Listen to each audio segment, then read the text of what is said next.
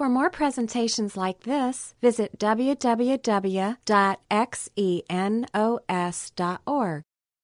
The book of Genesis, the beginning book in the Bible. And it's truly a book of beginnings. We've been in this book for several months now.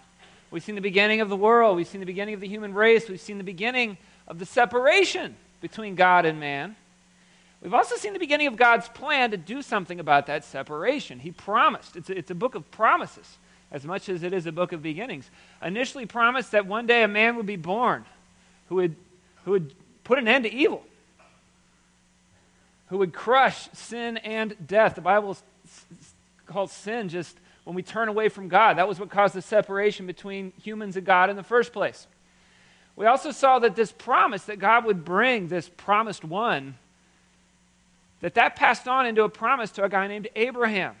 God said the promised one will now come not just from the human race at large, but from the line of a guy named Abraham. God said, I'll make Abraham into a great nation. He promised him the promised land. He promised blessing and protection on Abraham, and he said, through your descendants, all the peoples of the world will be blessed. That promise to Abraham passed on to Abraham's second-born son, Isaac. That promise to Isaac then passed on to Isaac's son, a guy named Jacob. In fact, last week we met Isaac's twin boys, Jacob and Esau, and from the very beginning, God said it's going to go not through the firstborn, Esau, but through the secondborn, Jacob. Well, from the very beginning with these boys, we saw there was trouble. We saw that they were wrestling with one another, even inside the womb, jostling with one another. When the boys were born, Esau came out first, red, hairy, and strong. Jacob came out second, smooth, but hanging on to Esau's heel. They called Esau, which means hairy, because he was hairy.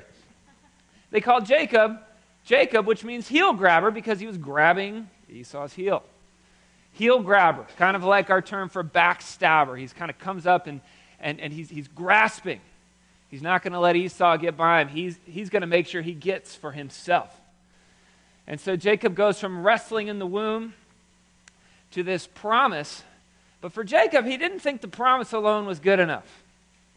And so we find throughout his life, from what we saw last week, he's a schemer, a manipulator. He's always trying to wrestle things over into an advantage for him. And so he cheats his brother Esau out of the blessing. He gets him to trade it for a bowl of stew in a moment of vulnerability. He and his mom conspire to trick his old blind father into giving the blessing to Jacob instead of Esau. And we saw that story last week as well, where Esau goes out to hunt for a final blessing meal, and Jacob and his mom, they put goat skins all over Jacob so that his smooth skin will feel as hairy as Esau's. They put Esau's clothes on him. He goes in there. Isaac suspects something. He's like, who are you? And he said, I'm Esau.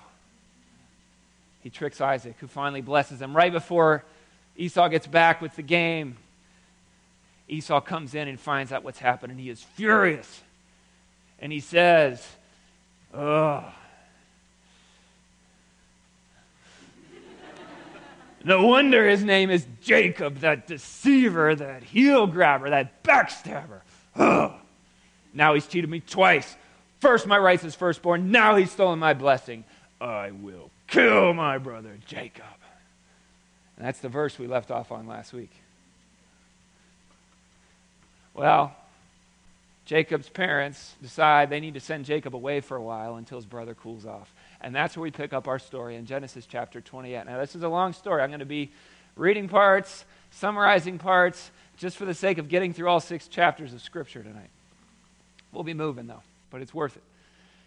Genesis 28, verse 1, it says, So Isaac called for Jacob and blessed him, and he said, Look, son, you cannot marry any of these Canaanite women, the local non-believers. He's saying, you gotta go.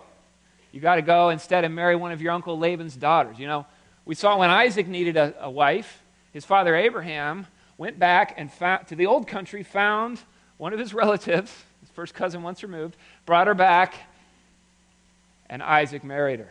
Now he says, you need to do what I did. You need to go back to the old country, this time sending Jacob instead of just sending someone to get a wife. And he says, find your uncle Laban, your mom's brother. He's got girls, marry one of them. And so Jacob goes. He left home. And it says as he was fleeing from home, fleeing from the wrath of his brother Esau, it says at sundown, he arrived at a good place to set up camp, and he stopped there for the night. And Jacob found a stone to rest his head against, and he lay down to sleep. And that is when something very, very strange began to happen.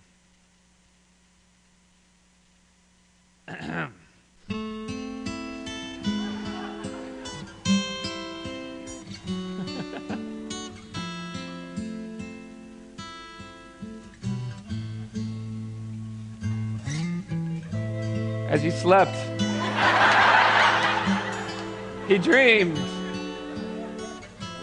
of a stairway.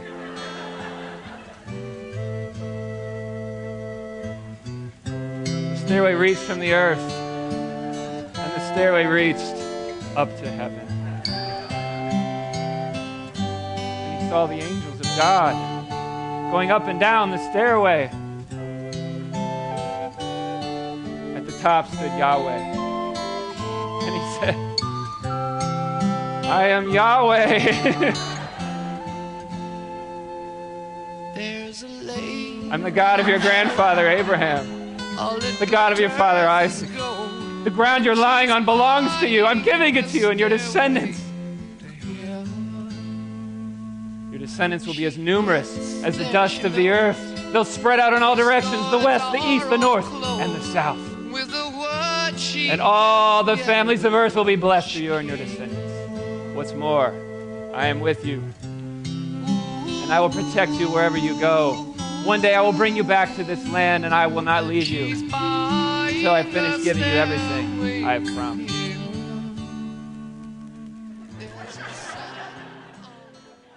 The original Stairway to Heaven. So many promises from God here. But Jacob awakes from his sleep, and he said, surely Yahweh's in this place, and I wasn't even aware of it. It's none other than the house of God, the very gateway to heaven. So Jacob says, whoa, of all the places I could have fallen to sleep, I fell asleep on this portal to another dimension. He named that place Bethel, which means house of God. He said, this is where God is. This must be.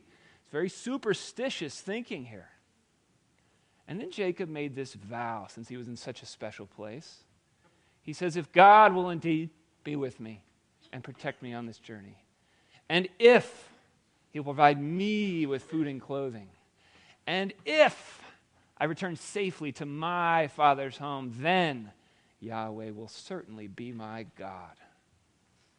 And I will present to God 1/10 of everything he gives me. And God's like, whoa, 10%? That's awesome.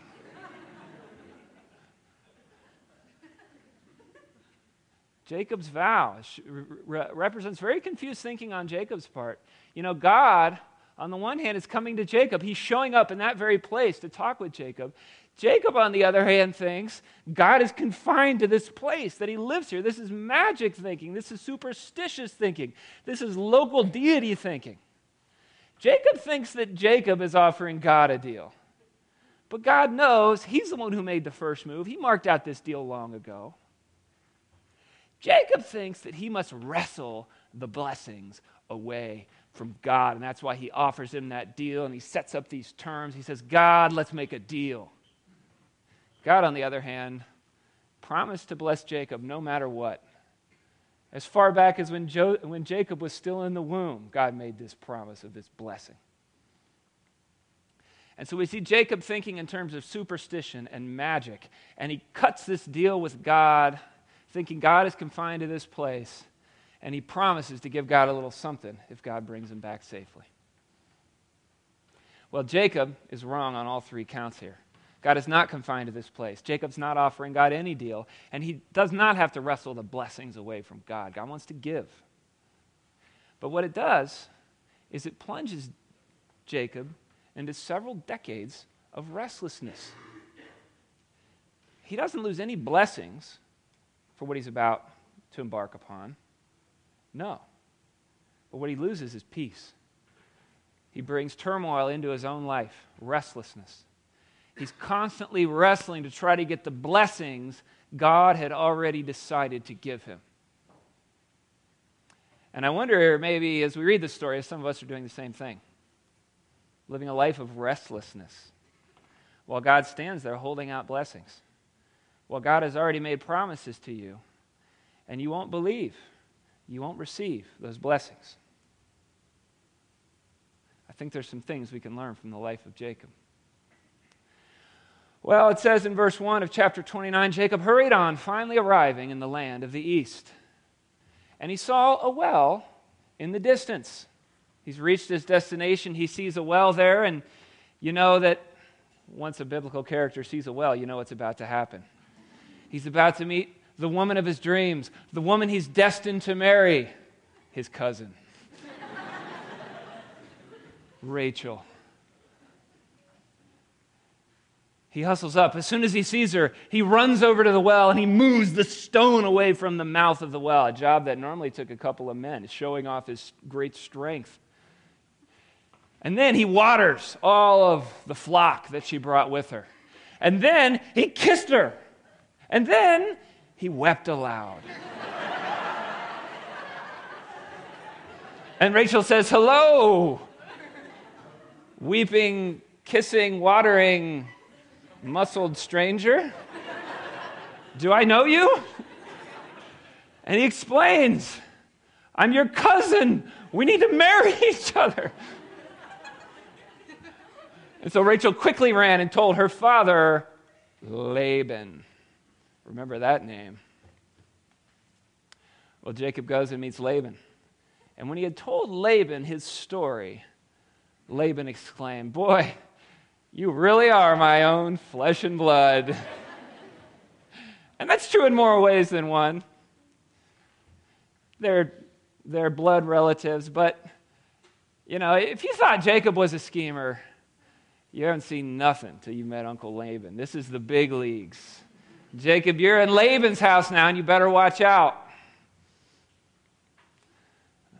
Well, after about a month of staying with Laban, he approaches Jacob and says, "You know, you shouldn't work for me without pay just because we're relatives.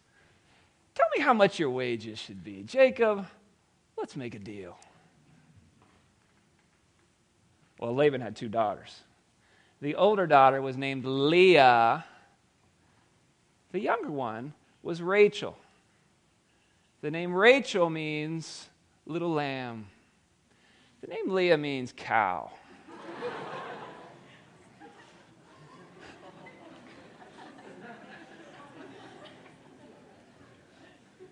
And it tells us that old Leah, she had weak eyes. What does it mean? Weak eyes, tender eyes, delicate eyes. Does it mean she had some weird eye condition? Did she look like this?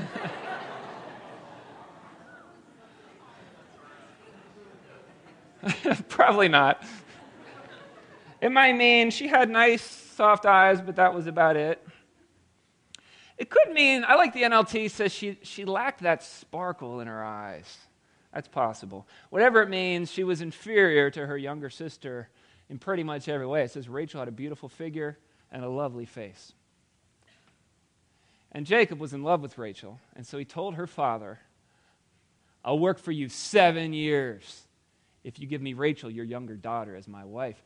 Back then, they had to pay a price when they married a woman. That was a security for the wife. In case Jacob dies or divorces her, then she's got a large sum of money that she can live off of, so she's not left destitute. Jacob didn't have any money, though, so he had to work up a dowry so he could marry Rachel in an honorable way. And so Laban says, "Well, it's better that I give her to you than to some other man." When you make a deal with Laban, you got to read the fine print. You better pay close attention to what he says. Notice what he doesn't say here. What he doesn't say here is, yes, you can marry Rachel. No, he says, "I'd be better than some other guy. Why don't you just stay here with me and work?" And so Jacob says, "Deal." And that's exactly what he does. He works 7 years to pay for Rachel, but his love for her was so strong, it seemed to him but a few days. How romantic. Well, finally, the time came for him to marry her. And he went to Laban and he says, I fulfilled my agreement. Come on, it's time. He's probably thinking, I got a good deal here. I maybe got the better of Laban in this bargain. He says, give me my wife so I can sleep with her. And Laban says, okay, I'll give you your wife. And Laban invited everyone in the neighborhood, and he prepared a wedding feast. But that night, when it was dark, Laban took Leah to Jacob, the older sister. Leah. And, it's totally dark. He takes Leah, he puts goat skins on her arms. Just kidding. That's right, that was Jacob with Esau. He takes her in, and Jacob's like, Rachel, finally, the night is here. Our love can be complete. And Leah's like, you're so quiet. Are you just speechless with love? And she's like, And so he slept with her. And the next morning, when the light of the sunrise came in through that tent, Jacob woke up and he rolls over to see Rachel. But instead, what he sees is, it was Leah! Ah!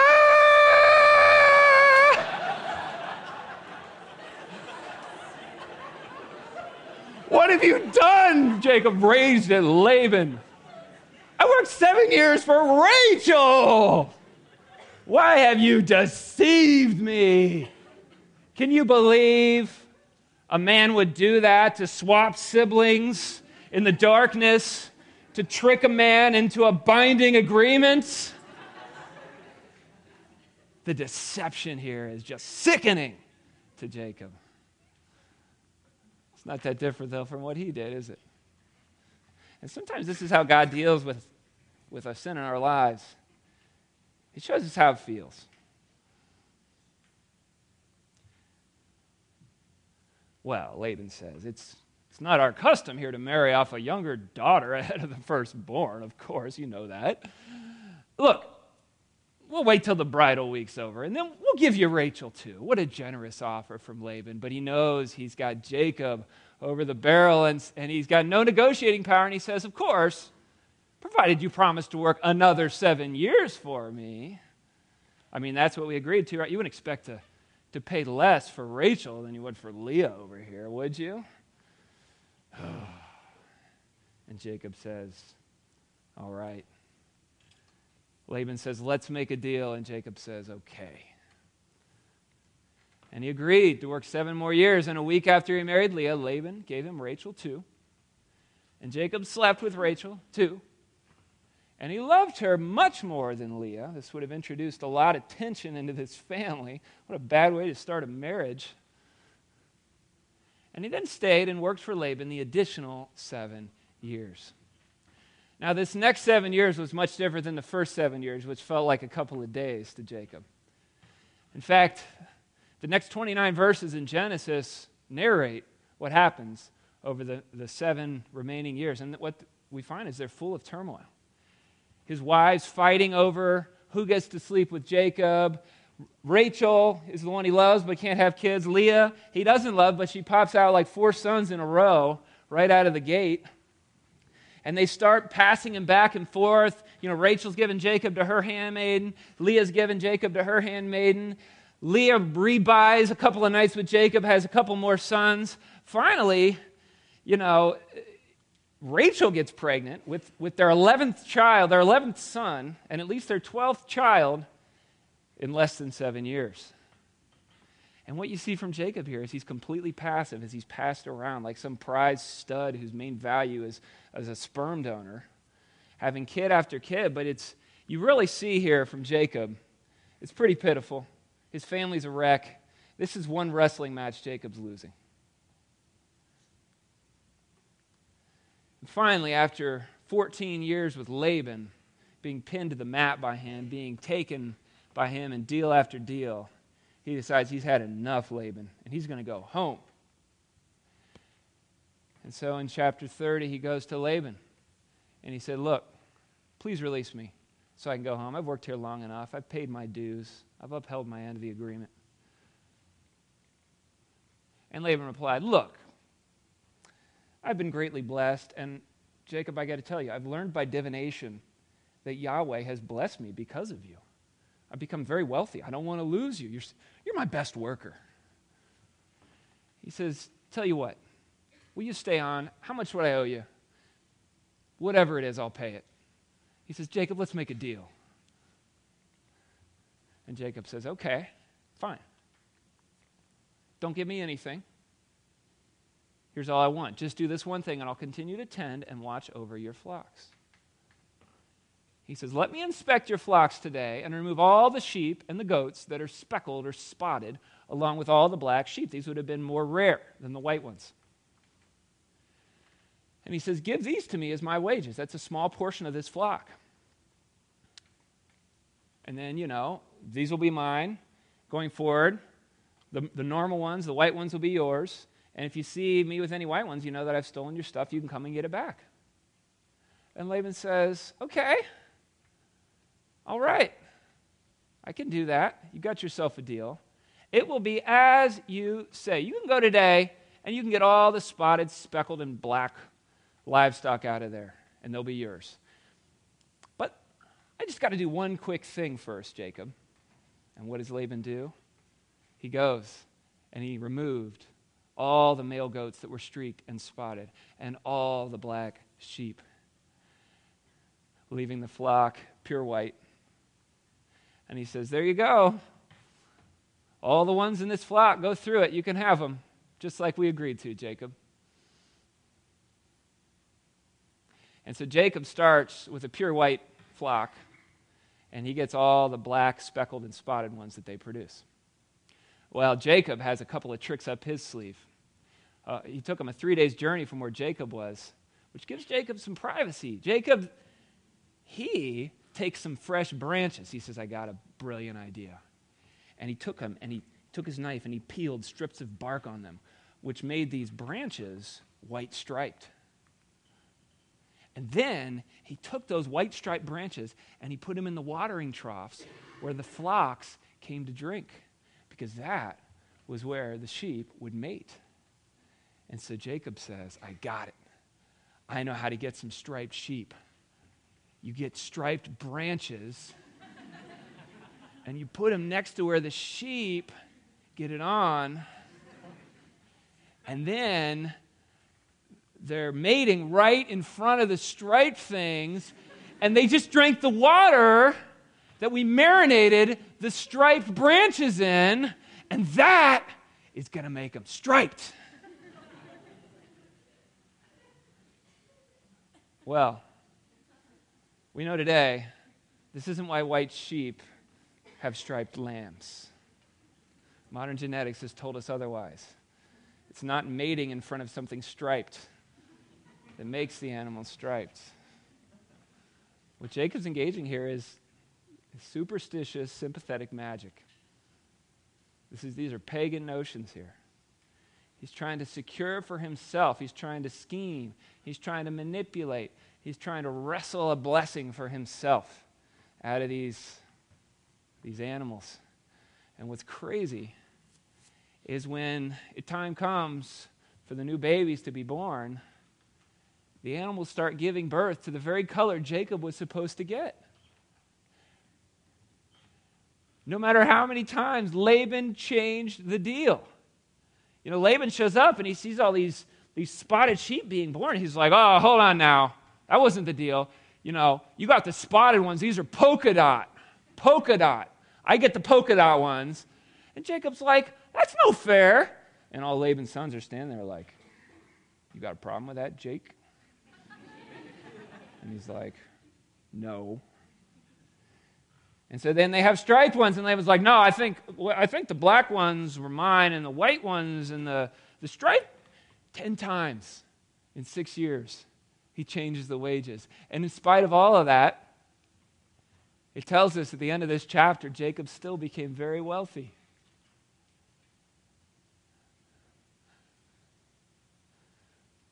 Well, the time came in Genesis 31, verse 1, that Jacob learned Laban's sons were grumbling about him. Jacob's taken all our money.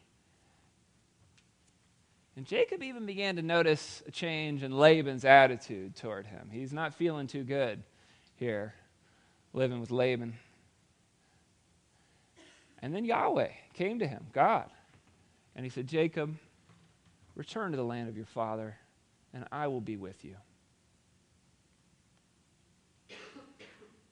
And so Jacob called his wives, Rachel and Leah, out into the field.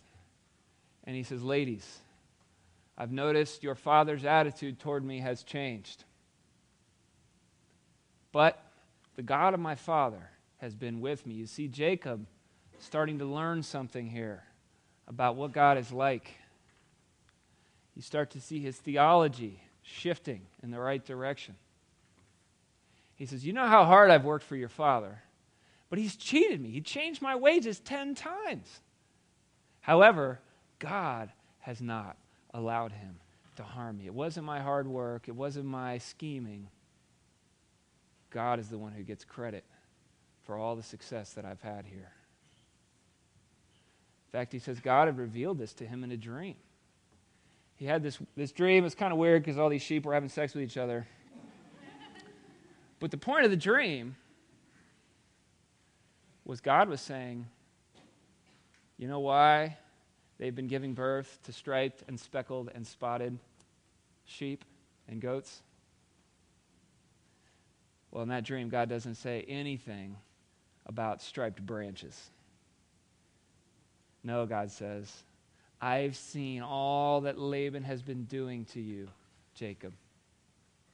I am the God of Bethel. He says, Jacob, you remember Bethel?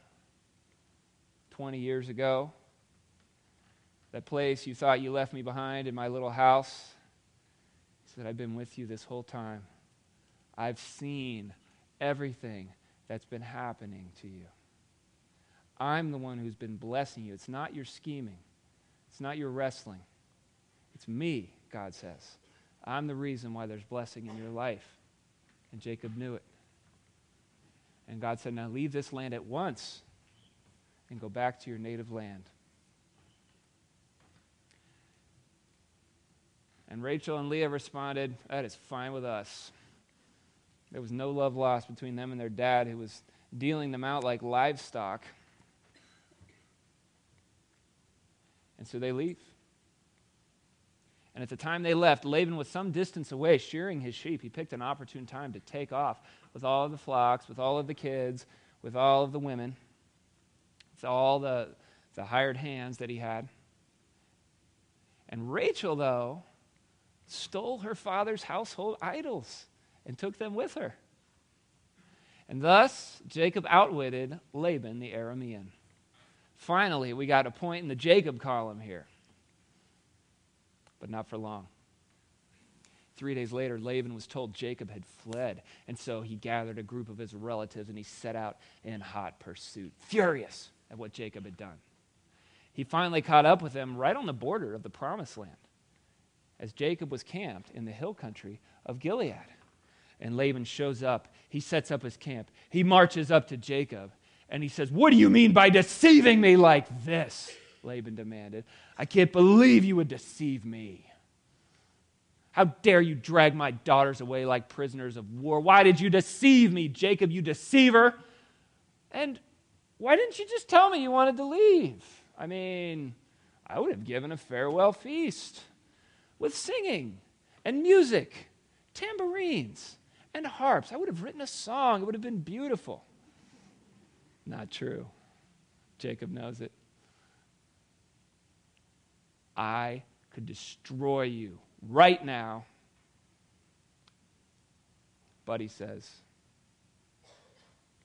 last night the God of your father appeared to me. And you know what he said? Leave Jacob alone. God protecting Jacob from Laban. All his fear, God visited Laban that night and told him to stop.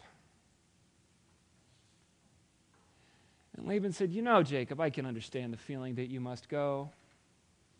But why have you stolen my gods? Well, anytime your God can be stolen, I think it's time to get a new God. But Jacob didn't know that his beloved Rachel had stolen those gods. And so he says, look, first of all, I rushed away because I was afraid. I didn't trust you. Second of all, as for your gods, see if you can find them. We don't have them. And let the person who's taken them die.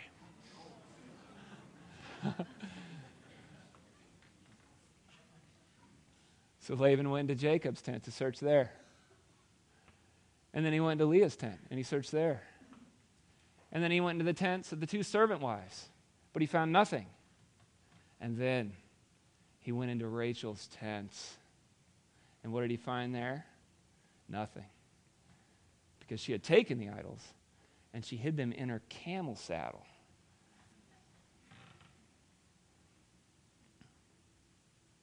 And now she was sitting on them.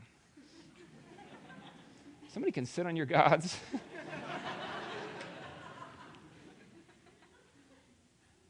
And so Laban walks up. He thoroughly searched her tent. He didn't find it. He walks up and he says, honey, you need to get off that camel now. I need to search that thing. And that's when Rachel pulls one of the dirtiest tricks ever pulled in the history of daughters. She says to her father, Daddy, forgive me if I don't get up for you, but I'm having my monthly period. He's like, oh, okay, I don't find the guy.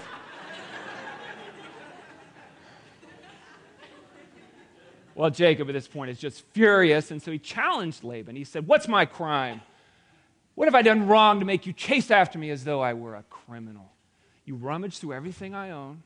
Now, show me what you found that belongs to me, Laban. For 20 years I've been with you, caring for your flocks.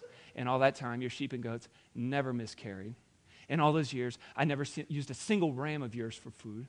You made me pay for every stolen animal, whether it was taken in broad daylight or in the dark of night. I worked for you through the scorching heat of the day, through cold and sleepless nights. Yes, for 20 years I slaved in your house, Laban. I worked 14, earning your daughters, 6 more for your flock, and you changed my wages 10 times. And in fact, if the God of my father had not been on my side, you would have sent me away empty-handed. Yeah, sometimes God deals with our sin by showing us how it feels, by giving us empathy for those who are affected by us. And so Laban says, fine. Since you're being so unreasonable, Jacob, let's make a deal. Let's make a covenant, you and I. See this pile of stones here? They stand between us as witnesses. He says, you stay on your side of the stones. I'll stay on my side of the stones. And Jacob says, okay. And Laban goes home. And so, Jacob successfully flees from his relative, who he ripped off, who was trying to kill him. To return to the land where 20 years ago, he had successfully fled from his relative, Esau, who he had ripped off, who was trying to kill him.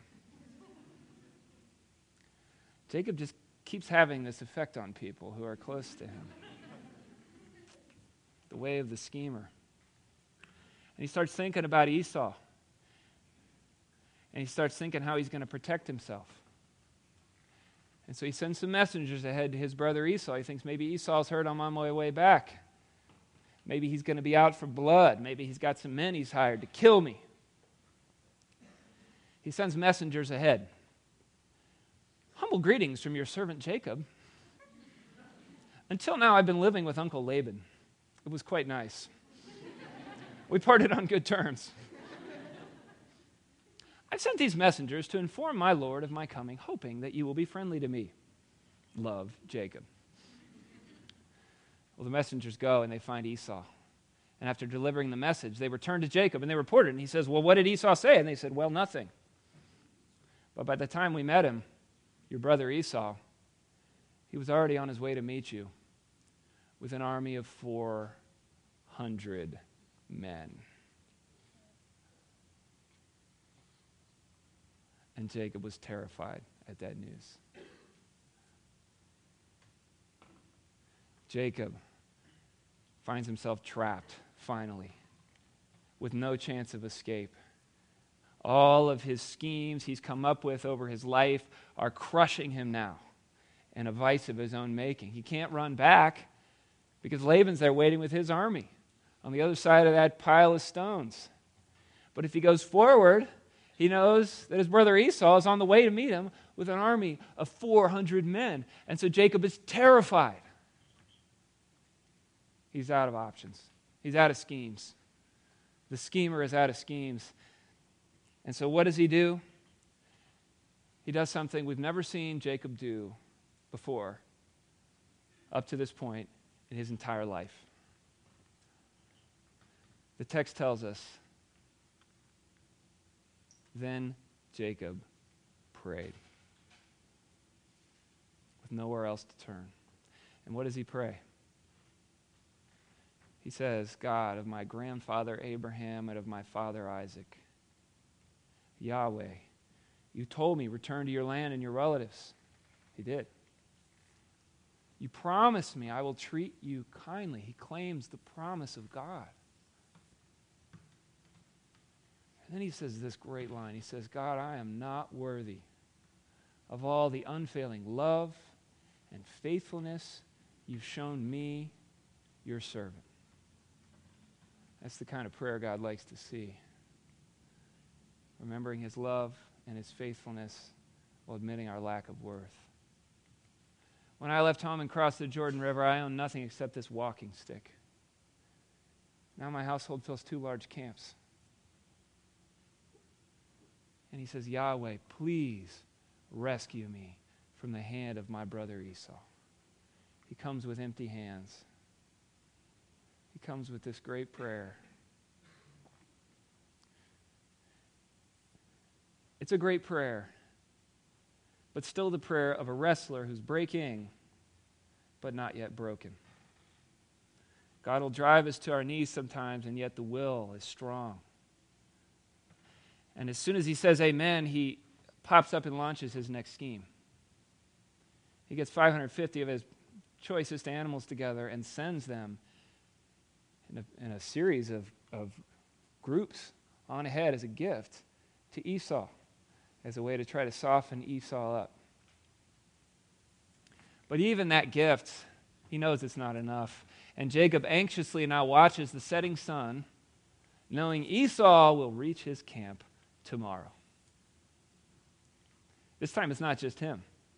He's got his wives. He's got kids. A lot of them, all under the age of 13. He's worried. And thus begins Jacob's dark night of the soul.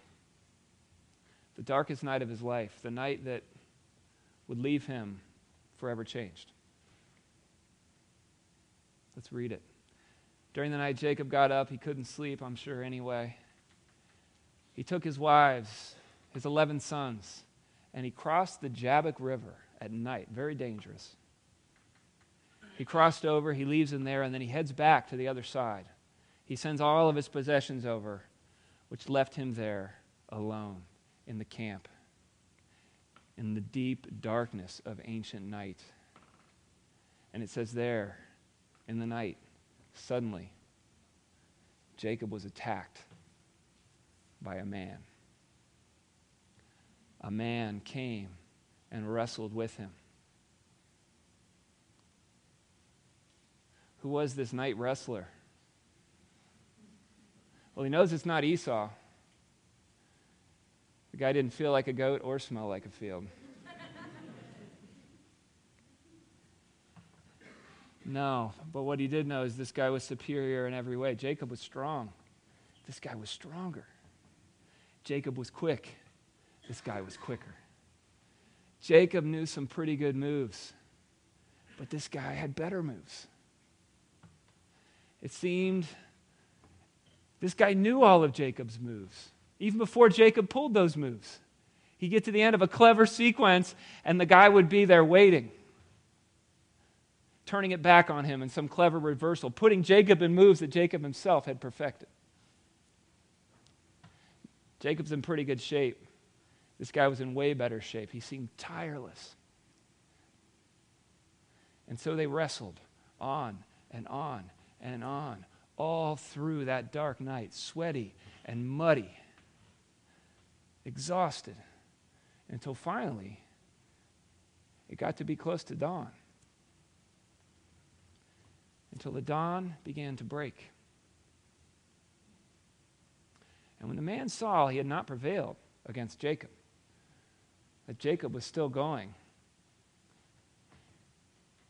this night wrestler decides to put an abrupt end to this wrestling match. He simply reached out, touched Jacob's hip, and kaboom! Wrenched it out of its socket. You ever dislocate a joint? Jacob's femur just popped out of his pelvis. Talk about agony. He wrenched it out of his socket, which shows how much strength this night wrestler really has. Which shows Jacob was never anywhere close to winning this wrestling match. It's at this point that Jacob finally realized who he's really been wrestling. Wasn't Esau, wasn't Isaac, wasn't Laban, wasn't his wives or his kids. He's been wrestling with none other than God himself. And without the use of his leg, he's changed his strategy from wrestling to clinging. And then the man said, "Let me go. The dawn is breaking. Haven't you had enough, Jacob?" But Jacob said with tears, according to Hosea, "I will not let you go unless you bless me." He hangs on.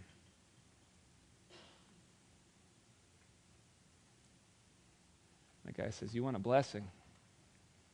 You want a blessing? What's your name?" the man asked. You remember what Jacob's name meant? Deceiver, backstabber, heel grabber. In fact, his own blind father had asked him this question 20 years earlier. That day he stole the blessing from Esau. This time, he answers truthfully. Jacob. I'm the deceiver, the heel grabber, the backstabber. I'm the schemer who's always been able to get by on my schemes, and now I'm out of schemes. I have nowhere else to turn. I'm terrified for my life. I can't protect my family. I can't protect myself. I'm so frightened.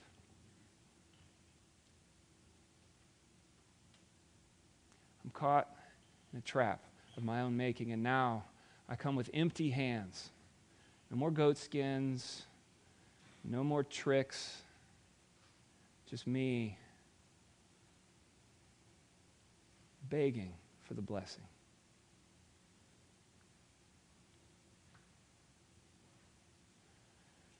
Well, your name will no longer be Jacob, the man told him. From now on, you'll be called Israel. Because you fought with God, with men, and you prevailed. A new name. New name means a new authority, submitting to someone's authority. A new name means a new beginning. The name Israel means God fights. On the one hand, the man says it's a reminder of how you fought against God. But on the other, now that you've been broken, you will now see how God will fight for you. He fought with God and prevailed. How can they claim that he fought with God and prevailed? Obviously, he didn't win this match. He didn't outlast God or overcome God, or man for that matter. No, it's not that he overcame God. In fact, he's lost the battle with God and man in reality. But Jacob finally found strength and victory in surrender. It was in his weakness that he was finally able to be made strong. Please tell me your name, Jacob said. Why do you want to know my name? The man replied. Which is God's way of saying, you've been with me this long, you don't know who I am? Really? And then he blessed Jacob there. He gave him the blessing that he really wanted. And you know, God wants to change you from someone who governs your own life to someone who's blessed by God. In order to do that, you've got to admit your weakness. You've got to put your trust in him. You've got to hang on even through the hard times, even through the breaking that God may be doing in your life. And what you may find is what Jacob found. That the very thing he'd been scheming and wrestling for his whole life is the very thing God had already promised to give him, the blessing. He promised him that before he was born. The real problem was Jacob kept getting in the way. God had to bring him to the end of himself. He had to break Jacob's self-will so that Jacob could really receive from God and rely on God. And so he named the place Peniel, which means face of God. Peniel. And there's a big difference between Bethel, the place of God, and Peniel, the face of God, the presence of God. He said, I've seen God face to face, yet my life has been spared. And as he left Peniel, two things were happening. One, the sun was rising. And two, Jacob was limping because of the injury to his hip. And one thing's true about a guy with a bad hip. You don't have to remind him to limp. He probably felt that for the rest of his life. It would also probably mean no more running away from his problems. He's going to have to face them with a different security base, the promises of God.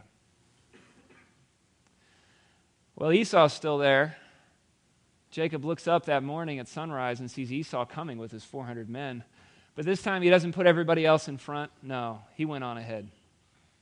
And as he approached his brother, he bowed to the ground 7 times before him. Never mind that his dad said, your brothers will bow before you. They'll be your servant. He didn't care about that. He's bowing to the ground. And Esau runs up to meet Jacob as he's there in this vulnerable position. And he embraced him and threw his arms around his neck and kissed him. And both brothers wept. Esau looked at the women and the children and he asked, who are these people with you? These are the children that God has graciously given to me, your servant, Jacob replied. It's a different Jacob here. He's testifying to the goodness of God for the blessings in his life. And what were all those flocks and herds I met as I came? Esau asked. Well, they're a gift, my lord, to ensure your friendship. And what does Esau say? My brother, I have plenty. Keep what you have for yourself. Esau was never going to go after Jacob. He'd long gotten over what had happened between them. But then he says to Esau, seeing your face is like seeing the very face of God. Because he saw how God had even healed this relationship somehow. A couple of lessons from the life of Jacob as we close. First of all, it's a lesson about new beginnings. Jacob got a new name, Israel. If you come to Christ, you become a new creation. God gives you a new identity. What a great chance. Doesn't matter what you've done in your life, how much you've run from God or schemed. God's offering you a new identity, a new beginning. It's a lesson about surrender, the story of Jacob. The truth is that Jacob drew this out way too long, over 20 years before he finally broke, through a lot of restlessness, a lot of turmoil. He didn't have to do that. I wonder if some of you are making that same mistake. Fighting, scheming, holding out, trying to be somebody, trying to make a name for myself, trying to gain security for myself my way. No, what you need to do is you need to learn to rely on the promises of God. You need to learn to yield to Him, His promises, His power. To understand the blessings He's already given you and the blessings that He wants to give you. It's a lesson about hanging on, the story of Jacob. Some people quit when things get hard. Will you hang on in the midst of great pain, maybe the greatest pain you've ever felt in your life? Will you hang on and let God do His work in you? Will you let God break you and make you into the kind of person that He can use, like He did with Jacob? And finally, it's a lesson about faith. The way to God is not by scheming, it's not by cutting deals, it's not by proving my worth or offering to give God a little bit off the top. No, it's putting my trust in the God who wants to bless me, the God who offered His Son as payment for my sins, the God who offers a relationship, the God who offers His Spirit, the God who offers security for all of eternity. That's the God you need to throw down your works and come with the empty hands of faith and put your trust in Him. And that's the story of Jacob. Yes, Lord, thank you that you are the God who's there. You're the God that comes to us and initiates with us and offers us the best deal we could possibly get. You gave your Son in our place. We receive adoption as your sons and daughters in eternal life.